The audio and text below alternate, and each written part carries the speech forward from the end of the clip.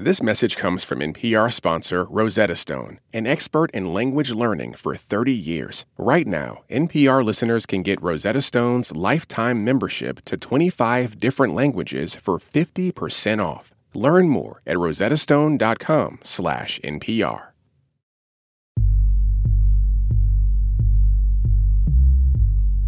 I would say that the purpose for us understanding our own history is that we must be able to teach our children to dream with their eyes open.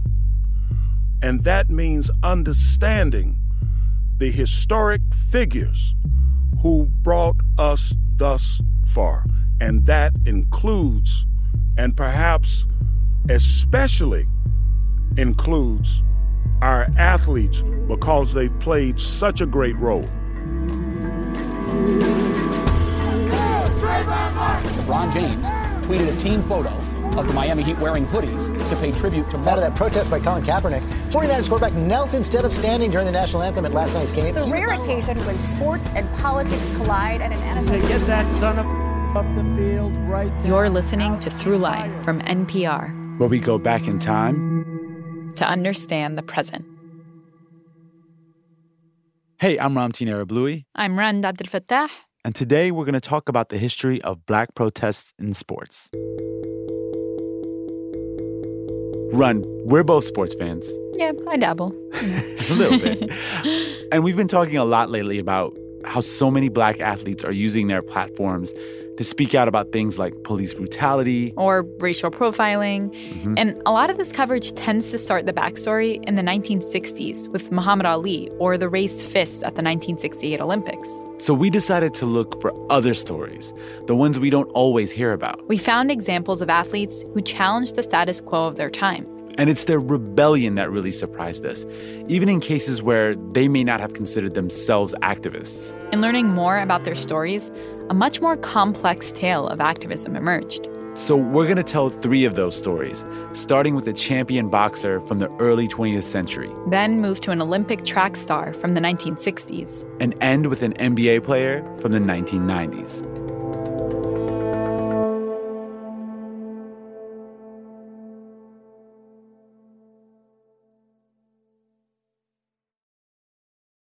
This message comes from NPR sponsor NetSuite by Oracle. You look around your business and see inefficiency everywhere, so you should know these numbers. 37,000, the number of businesses which have upgraded to NetSuite by Oracle. 25, NetSuite just turned 25. That's 25 years of helping businesses streamline their finances and reduce costs. 1, because your unique business deserves a customized solution, and that's NetSuite. Learn more at netsuite.com/throughline.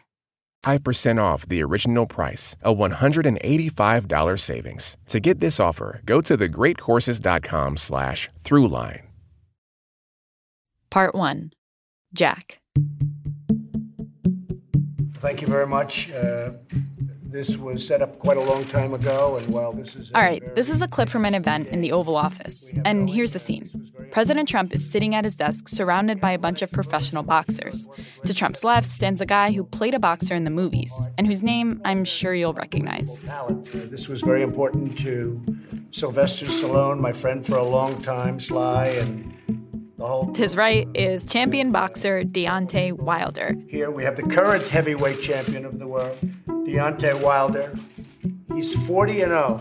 And the reason they were all gathered there is thanks to lobbying by Sylvester Stallone and people in the boxing community. President Trump decided to do something that other presidents before him refused to do. Today, as president, I've issued an executive grant of clemency, a full pardon, posthumously, to John Arthur Jack Johnson. He was known as Jack Johnson, the first African-American heavyweight champion of the world, a truly great fighter. And why did he have to issue a pardon? Well, we'll get to that. But first, we have to explain who Jack Johnson was. So let's start by going back to the world that Jack Johnson was born into, Texas in the late 1800s. Johnson was born the son of an ex-slave in 1878. In Texas, where, like a lot of the country, conditions for Black people were awful. The Civil War was still a fresh memory, and the gains made by Black people right after the war had been turned back by Jim Crow laws. But it was the city he was born in, Galveston, that laid the groundwork for his later success. What people don't understand is that Jack Johnson is from Galveston, Texas. And Galveston at the time, and to a lesser degree still is a port community. This is Dave Zirin. He's an award-winning sports journalist and the host of a radio show called Edge of Sports. So Jack Johnson is a young man hanging out on the docks in Galveston. He met people from all over the world, from the Middle East. He's meeting people from sub-Saharan Africa. He's meeting people from all over Europe. And, and he was almost a curio to them, this entertaining person, because oftentimes the sailors would be involved with the kids because they would ask the kids to fight each other for money. And if that sounds like a dogfight, that's basically what it was. Johnson was, even as a boy, was the best at doing that. And it was in this port town that Johnson started to gain a global perspective. It made him fearless. At a time when international travel was very difficult for most people, Jack Johnson had the world come to him. He realized there was more to the world than what he saw in Texas. When he was a teenager, he got a job as a janitor at a gym. And that's where he met German-born boxing trainer Hermann Bernau. He started to train, and within a few years, he began fighting in prize fights. He was amazing. And in 1903, he became the colored heavyweight champion of the world. That wasn't enough for Johnson. He wanted to beat the best white fighters in the world and become the heavyweight champion, full stop. But there was kind of a gentleman's agreement that no black fighter would be allowed to fight for a championship, particularly in the heavyweight division. But Jack Johnson had an idea for how to get the fight he wanted. And Jack Johnson actually showed up at fights between white boxers for championships and so forth and taunted them, embarrassed them in terms of why they would not allow him to have a shot at the title. This is Dr. Harry Edwards. He's a professor at Cal Berkeley, and he wrote one of the most important books on this topic, The Revolt of the Black Athlete. So the boxer Johnson taunted the most was the heavyweight champion of the world, the Canadian, Tommy Burns. He would actually travel around the world to all of Burns' fights, buy a ringside seat, and talk trash to Burns the entire fight. It was next-level trolling.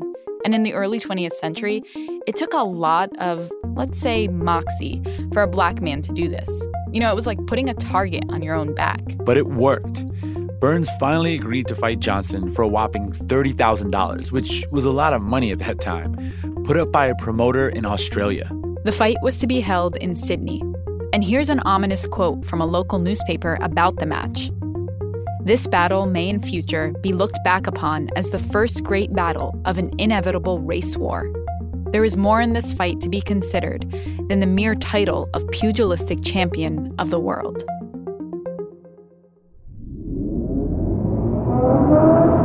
It's December 26th, 1908, and world's heavyweight champion Tommy Burns defends his title in Sydney, Australia, against the scourge of the heavyweight ranks, Jack Johnson. And Tommy knows... Nearly 20,000 people packed Sydney Stadium to watch the match. It was a serious international event. In round one, Tommy Burns, to the left of your screen, moves out and boxes cautiously. And we're watching actual footage from a documentary about the fight that was made in 1908. The narration was added years later. Right away, you notice that Johnson is much taller than Burns. Johnson clinches with Tommy and smiles to ringsiders. Burns looks almost like a little boy compared to the 212-pound challenger. At the end of round one, things are not looking good for Burns. Johnson rushes in and scores with a punishing left at the end of round one. And it kind of keeps going on like this. Johnson calmly looks down at Tommy, talks to the champion, taunting him. He wants Burns, as well as everyone, to know that this is no fight, this is a picnic. And by round 14, the outcome was clear. Here in round 14, Johnson rushes in, lands an uppercut, 3 left hooks, a tremendous barrage of punches, lefts and rights which have Burns helpless. At this very moment, in the early seconds of round 14, the police shut off the motion picture cameras and stepped into the ring, awarding the heavyweight championship of the world to Jack Johnson. After 14 rounds, Burns was in terrible shape, and the police actually jumped in and stopped the fight.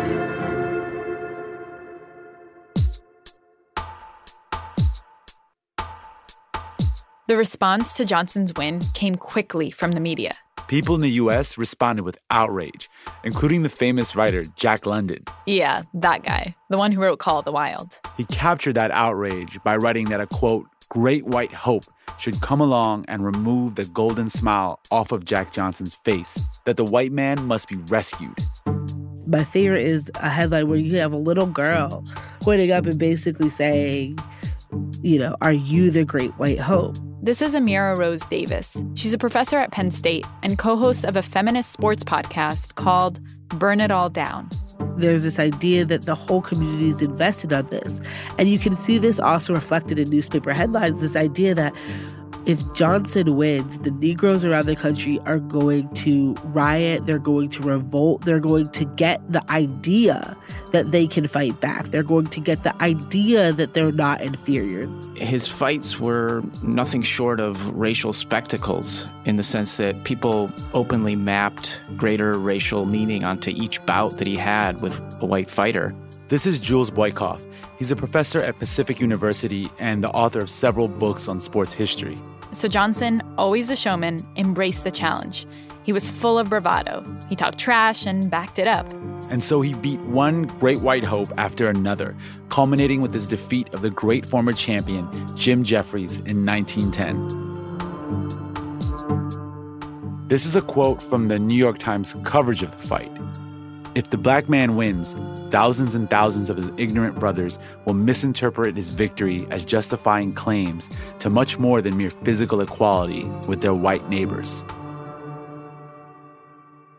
The night after the fight, black people celebrated in the streets of many major U.S. cities, and white people responded with violence. Race riots ensued, and countless people died. But the thing is, Johnson didn't want to be a racial symbol. He wasn't looking to carry the hopes of black people or be a symbol of anything. He just wanted to be a champion. In fact, his philosophy was to ignore race and racism. He said in his memoir, quote, I found no better way of avoiding racial prejudice than to act with people of other races as if prejudice did not exist. But prejudice did exist, and it was making him public enemy number one. Here was someone who was going to live his life to the fullest exactly how he wanted. Forget being deferential, let alone submissive. He's sort of like racial mores be damned. I have a life to live here, and if that meant sleeping across the color line, so be it. Right. So he drove cars, he wore fur, and most of all, he dated white women. And this was absolutely flagrant. This was a man who would go into a hotel in St. Louis and ask for a room. And when the clerk told him, we don't serve your kind, he responded, it's not for me. It's for my lady, and she's not my kind, she's your kind. At which time, of course, they escorted him not only out of the hotel, but out of town. Johnson was like the prototype of the modern star athlete. Like, he had tons of money, he was brash, he was tough, smooth-talking, all that. Yeah, he just loved dating white women and driving nice cars. He didn't really want to make any political statement with it. He was an iconoclastic individual who wanted it all. Along the way, he set some standards of rebellion. But Jack Johnson's rebellion would not be tolerated for long. Yeah, that's right. The government went to extraordinary lengths to stop Jack Johnson. A law called the Mann Act made it illegal to transfer women across state lines for immoral purposes. And in the early 20th century, interracial relationships were considered immoral. Johnson, as a prizefighter, naturally was traveling state to state for fights. And he did this with his girlfriend, who later became his wife. She was white. So eventually, a warrant was put out for his arrest. Unfortunately, this is something we've seen quite a bit in U.S. history. When somebody makes a splash, the government tends to go out of their way. Go out of their way to stop them. He was eventually brought to trial. Convicted by an all-white jury in 1913. And sentenced to 1 year in jail. But essentially jumped bail, fled the country, went to Canada, pretended to be a member of a black baseball team, and then lived in exile all over in Europe and South America, about 7 years in exile. And that was it. Those 7 years wrecked Johnson's career. He would eventually lose his title and never regain his dominance in the sport. Oh, and he did eventually return to the U.S. and serve his sentence. There wouldn't be another black heavyweight champion for 22 years.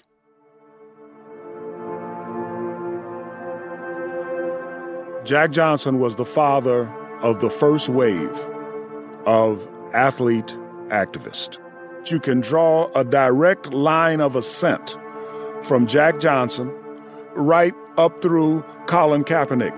But this is not generally how Johnson is remembered. Yeah, like when Trump pardoned him, which, by the way, was for that Mann Act conviction. Johnson served 10 months in federal prison for what many view as a racially motivated injustice. He was treated very rough, very tough. He definitely wasn't thinking about him as the guy who launched the tradition that eventually led to the Kaepernick protest. Yeah, definitely not. I mean, what Edwards said makes a lot of sense, right? Even though he wasn't an activist per se, and actually was opposed to being framed in that way, he did inspire people. And he dealt a blow to the idea of white supremacy at that time. In the early 20th century, that was enough to be revolutionary. It really did lay the foundation of black athlete activism, which would only continue with the rise of another superstar athlete almost 50 years later.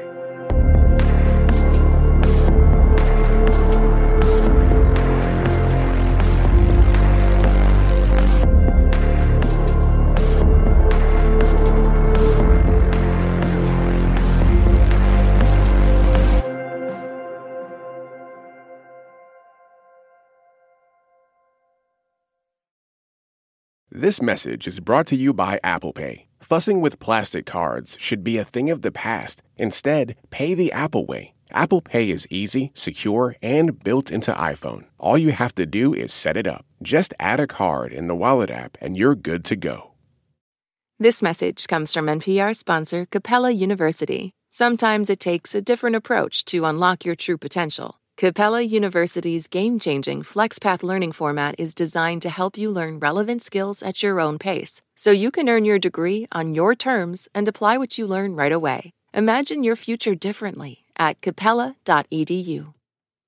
Part 2, Wilma. All right, the next person I'm really excited to highlight is someone I'm sure you've heard of, Ramtin. And as a fellow runner, I have to say I really love her. You're a runner? What the hell, Ramtin? How many times do I have to tell you? Yeah, I made states in high school. Thank you very much. Everybody says that. No, I did. My mom has a newspaper clipping to prove it. Oh, my God. All right. Anyway, the runner I'm talking about is someone who definitely made it way beyond states. And again, you've probably heard of her. She gets like a paragraph in most history textbooks. I'm talking about Wilma Rudolph. She was an Olympic champion, right? Yeah, she was a superstar athlete in the 1960s. But the part of her story that's most interesting is what would come after her Olympic fame. The part that's always left out, mostly because she was a woman. And I want to make the case that she deserves recognition as one of the black athlete activists on that line of ascension that Harry Edwards talked about. To remember Wilma Rudolph as a sprinter is like saying, Jackie Robinson played second base. You know, that there's so much more to the story than that. In Italy, they called her the Black Gazelle.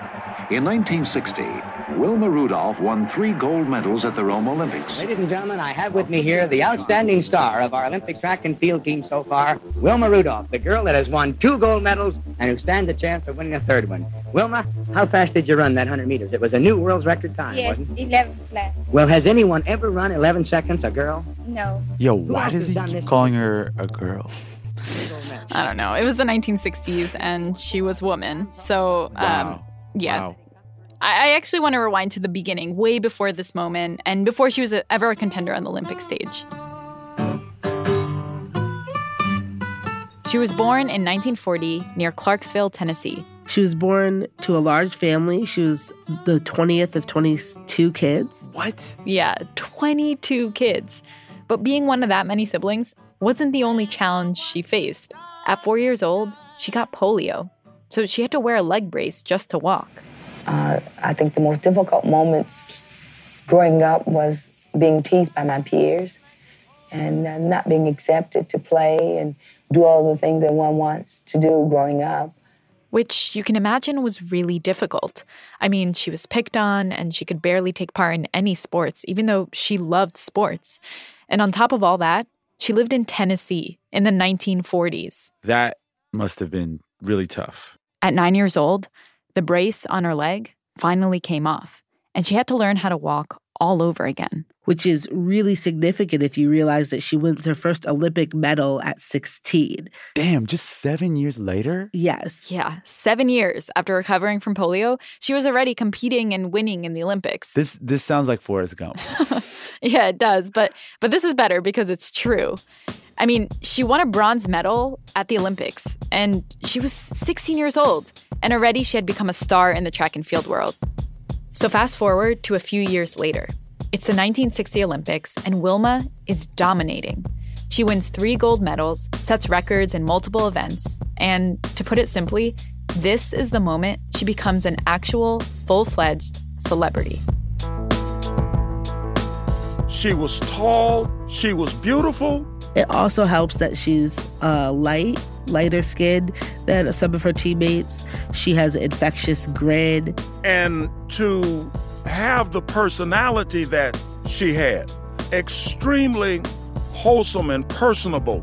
This added an aura to her that was extremely appealing to everybody who came in contact with her. Because she's like a ready-made media darling. And in fact, that's what she became all over the world.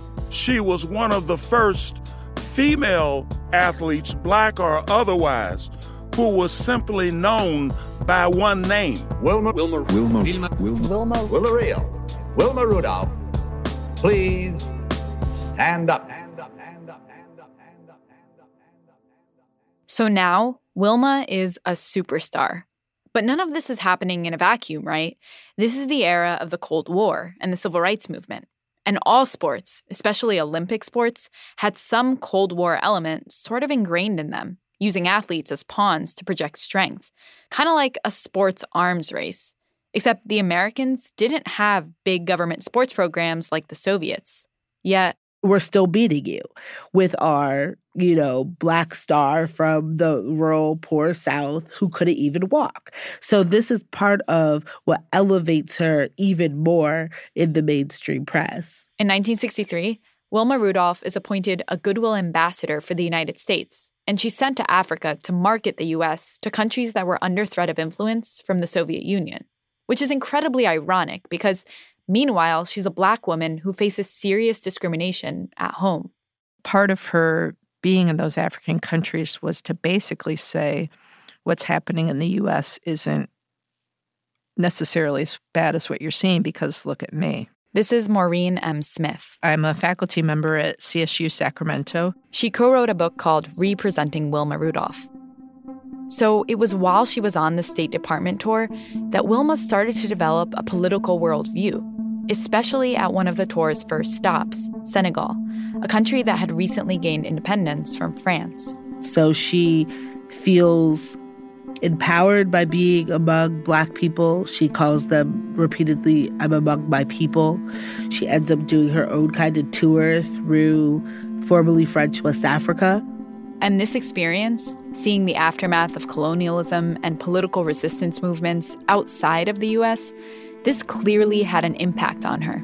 Just weeks after she comes back from the trip, she joins a protest to integrate restaurants in her hometown. She was now an activist in the civil rights movement. Wilma Rudolph integrated a Shoney's in 1963, before pools were integrated in her city, before schools were integrated. Like, she was engaged in a social protest that most Black athletes were shying away from. And the thing is, her action wasn't just symbolic. It had a real impact in Clarksville. Within the week, Shoney's was integrated. And then in the next 2 or 3 weeks in Clarksville, the city pool integrated in city parks. It's hard to overstate just how much Wilma Rudolph was taking on. She was still young, just 23 years old, with her whole life ahead of her. And she was someone who was seen as apolitical, a celebrity, a beautiful face on a world-class athlete. But here she was, taking on segregation in Tennessee. So Wilma grew, and it was something that was really never fully documented or recognized by the mainstream American sports media, because that's not the Wilma that they wanted to project, that they wanted to exist.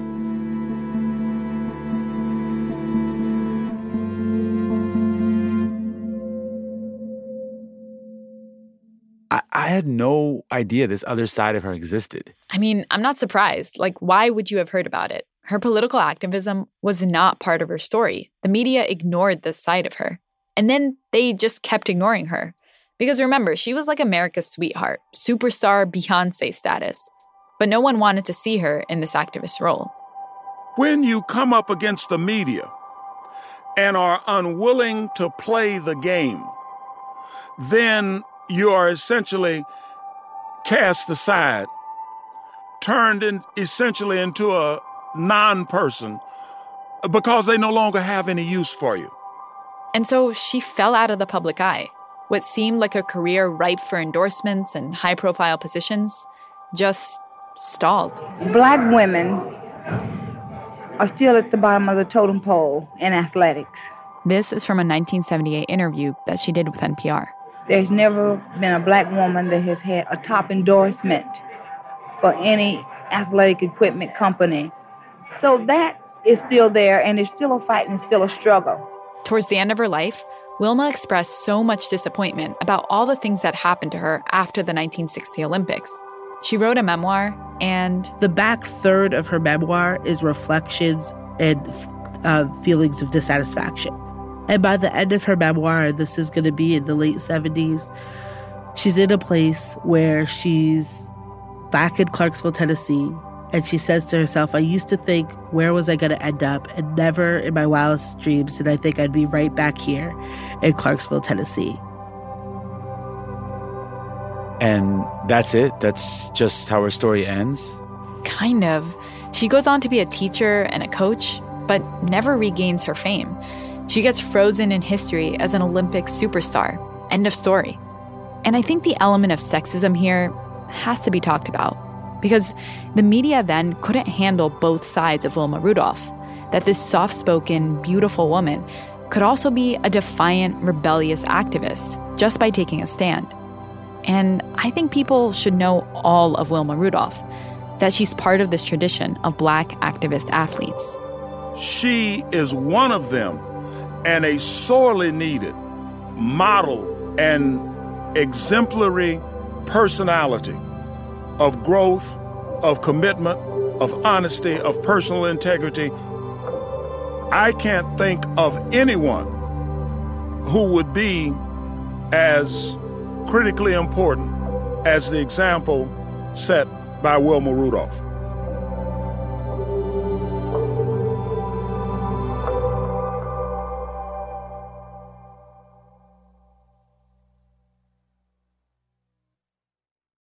This message comes from Apple Card. You earn up to 3% daily cash on every purchase. That's 3% on products at Apple, 2% on all other Apple Card with Apple Pay purchases, and 1% on anything you buy with your titanium Apple Card or virtual card number. Visit apple.co/card calculator to see how much you can earn. Apple Card issued by Goldman Sachs Bank USA, Salt Lake City branch. Subject to credit approval. Terms apply.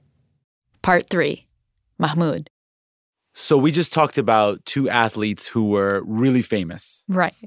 But now I want to tell you about an athlete who was never really known outside of the basketball world, outside of the NBA. Mm-hmm. And I want to make the argument that his story is the closest thing we've seen to the Colin Kaepernick story. Okay. I'm excited for this. Tell me more. Okay, so his name is Mahmoud Abdul-Rauf. Denver 4-0. Works on Morris, double team. Now Mahmoud again, left corner for three. It's good. Seems like he's on double team. Mahmoud got rid of Stockton. Yes, sir. He is really lighting the chance. Mahmoud for three. I feel like I've heard his name before. I'm not exactly sure where. Yeah, you might have heard of him. He was really good. He was in the All-Star Game dunk contest one year. He won Most Improved Player one year.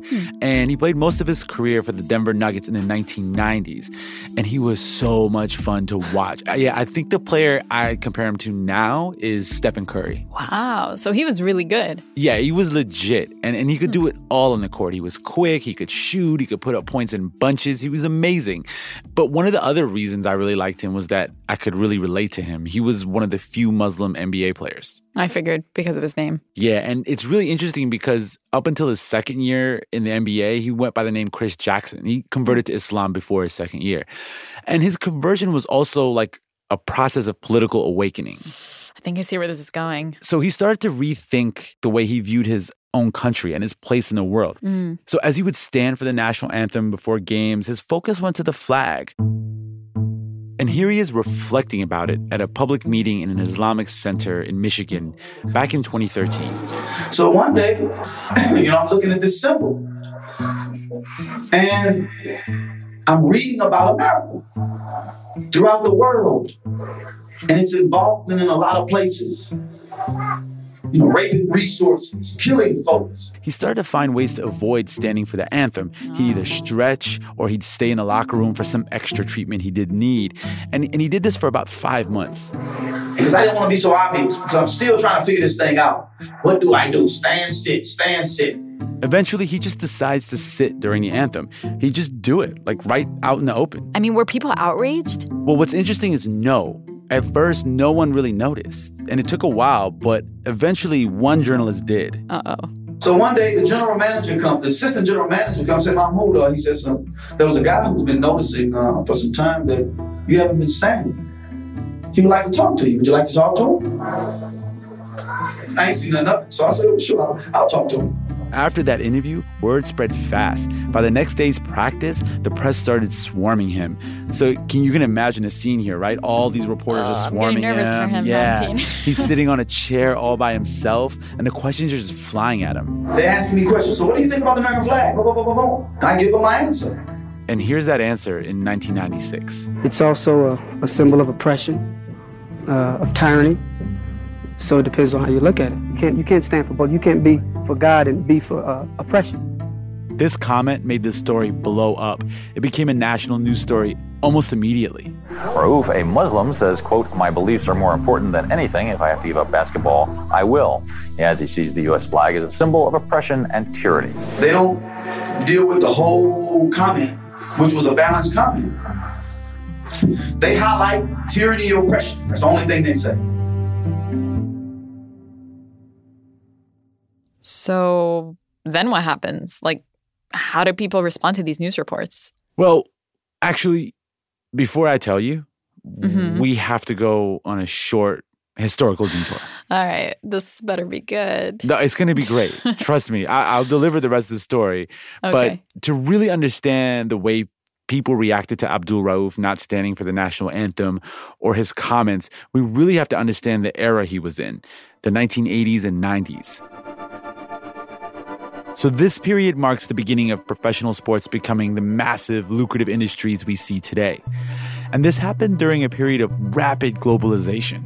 And the zeitgeist was make what money you can. Again, that's Dave Zirin. Part of that zeitgeist of capitalism was that sports were becoming bigger and bigger business. And so more money was at stake with these games. That's Jules Boykoff. So you had this tremendous wealth come into the sports itself. And when you have all this wealth come in, comes two pressures. One is that the owners don't want anybody saying anything on the field or on the court that is going to disrupt the flow of money into their coffers. And you have it coincide with a historic dip in these broader social movements, whether you're talking about the Black Power movement, the women's liberation movement. And this was a time when athletes like Michael Jordan or Charles Barkley wouldn't take political positions, and the reason was pretty simple. I'm sorry, Republicans buy gym shoes too. When an athlete could say, I'm not a role model, and actually not really suffer any severe consequences for it. I am not a role model. I am paid to wreak havoc on the basketball court. Parents should be role models. Charles Barkley. Yeah, that commercial has not aged well. No. I didn't realize that there was such a lull during this period in sports activism. Yeah, it was the opposite of the 1960s in a lot of ways. Mm-hmm. But there's also a crazy irony here, which is that all the work that was done in the 1960s by activist athletes opened up the path for people like Michael Jordan to make all the money that he made.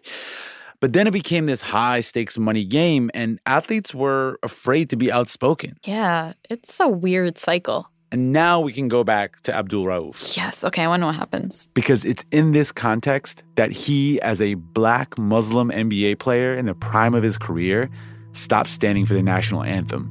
If you go back, as I have, and looked at a lot of the commentary about Rauf, so many people put his stance on his religion. And they said, well, he used to be Chris Jackson. He converted to Islam. That's why he's doing it. You know, the message that's being said subtly is Islam is bad. Islam is the reason why this is happening. They got Akeem Olajuwon, who was the most famous Muslim athlete at that time in the NBA by far, to say that, you know, a good Muslim does not protest the country in which he lives and all of that. I mean, that kind of makes sense to me that they would focus on his religion because of the time he was in, although this is pre-9/11. But it's post-First World Trade Center bombing. Right. So tensions were high, and the condemnations came from everywhere. So just a few weeks after that interview, The National Basketball Association on Tuesday indefinitely suspended Denver Nuggets star Mahmoud Rauf for refusing to follow a rule that players, coaches, and trainers must stand respectfully during the playing of the national anthem before games. Eventually, the NBA and Abdul Rauf reached an agreement. He would stand for the national anthem and pray. But it was too late. They started to slowly just erase me from the books.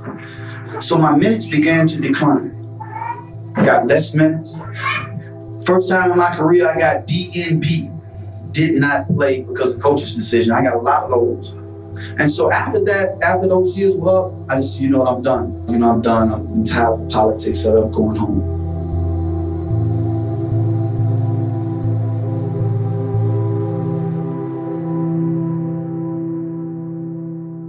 So Abdul Rauf's story has a sad ending. Mm-hmm. Within a couple of years, he's also hit with illness and injury, and his career is in full decline. And it never really recovers. Yeah, his story ends in a pretty familiar way. It's a pattern we saw with all the athletes on this episode. And Run, honestly, it just leaves me feeling depressed. It's really bleak. Like, they pay a heavy price for the rebellion. And it's a story that repeats over a 100-year span. But, hear me out here. There may be some hope with what we're seeing today. Like, for example, LeBron James, okay? He's really outspoken, and he's still the most famous athlete in the world. Even Colin Kaepernick is someone we're still talking about. He's gotten support from, other players and an endorsement from Nike. But he's still not playing football, right? True, yeah, true. It just makes me think, what's next? In 5 years, when the next athlete decides to stand up, what's going to happen to them?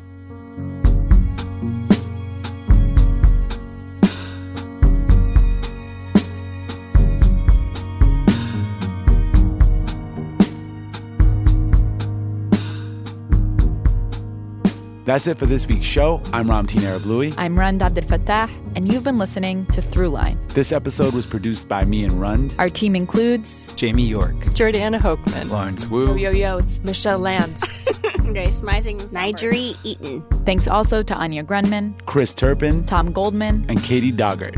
Our music was composed by Drop Electric. And let's keep the conversation going. If you have an idea or thoughts on an episode, hit us up on Twitter at ThroughlineNPR or send us an email to throughline@npr.org. If you like the show, please leave us a review on Apple Podcasts. And tell your friends to subscribe. Thanks for listening.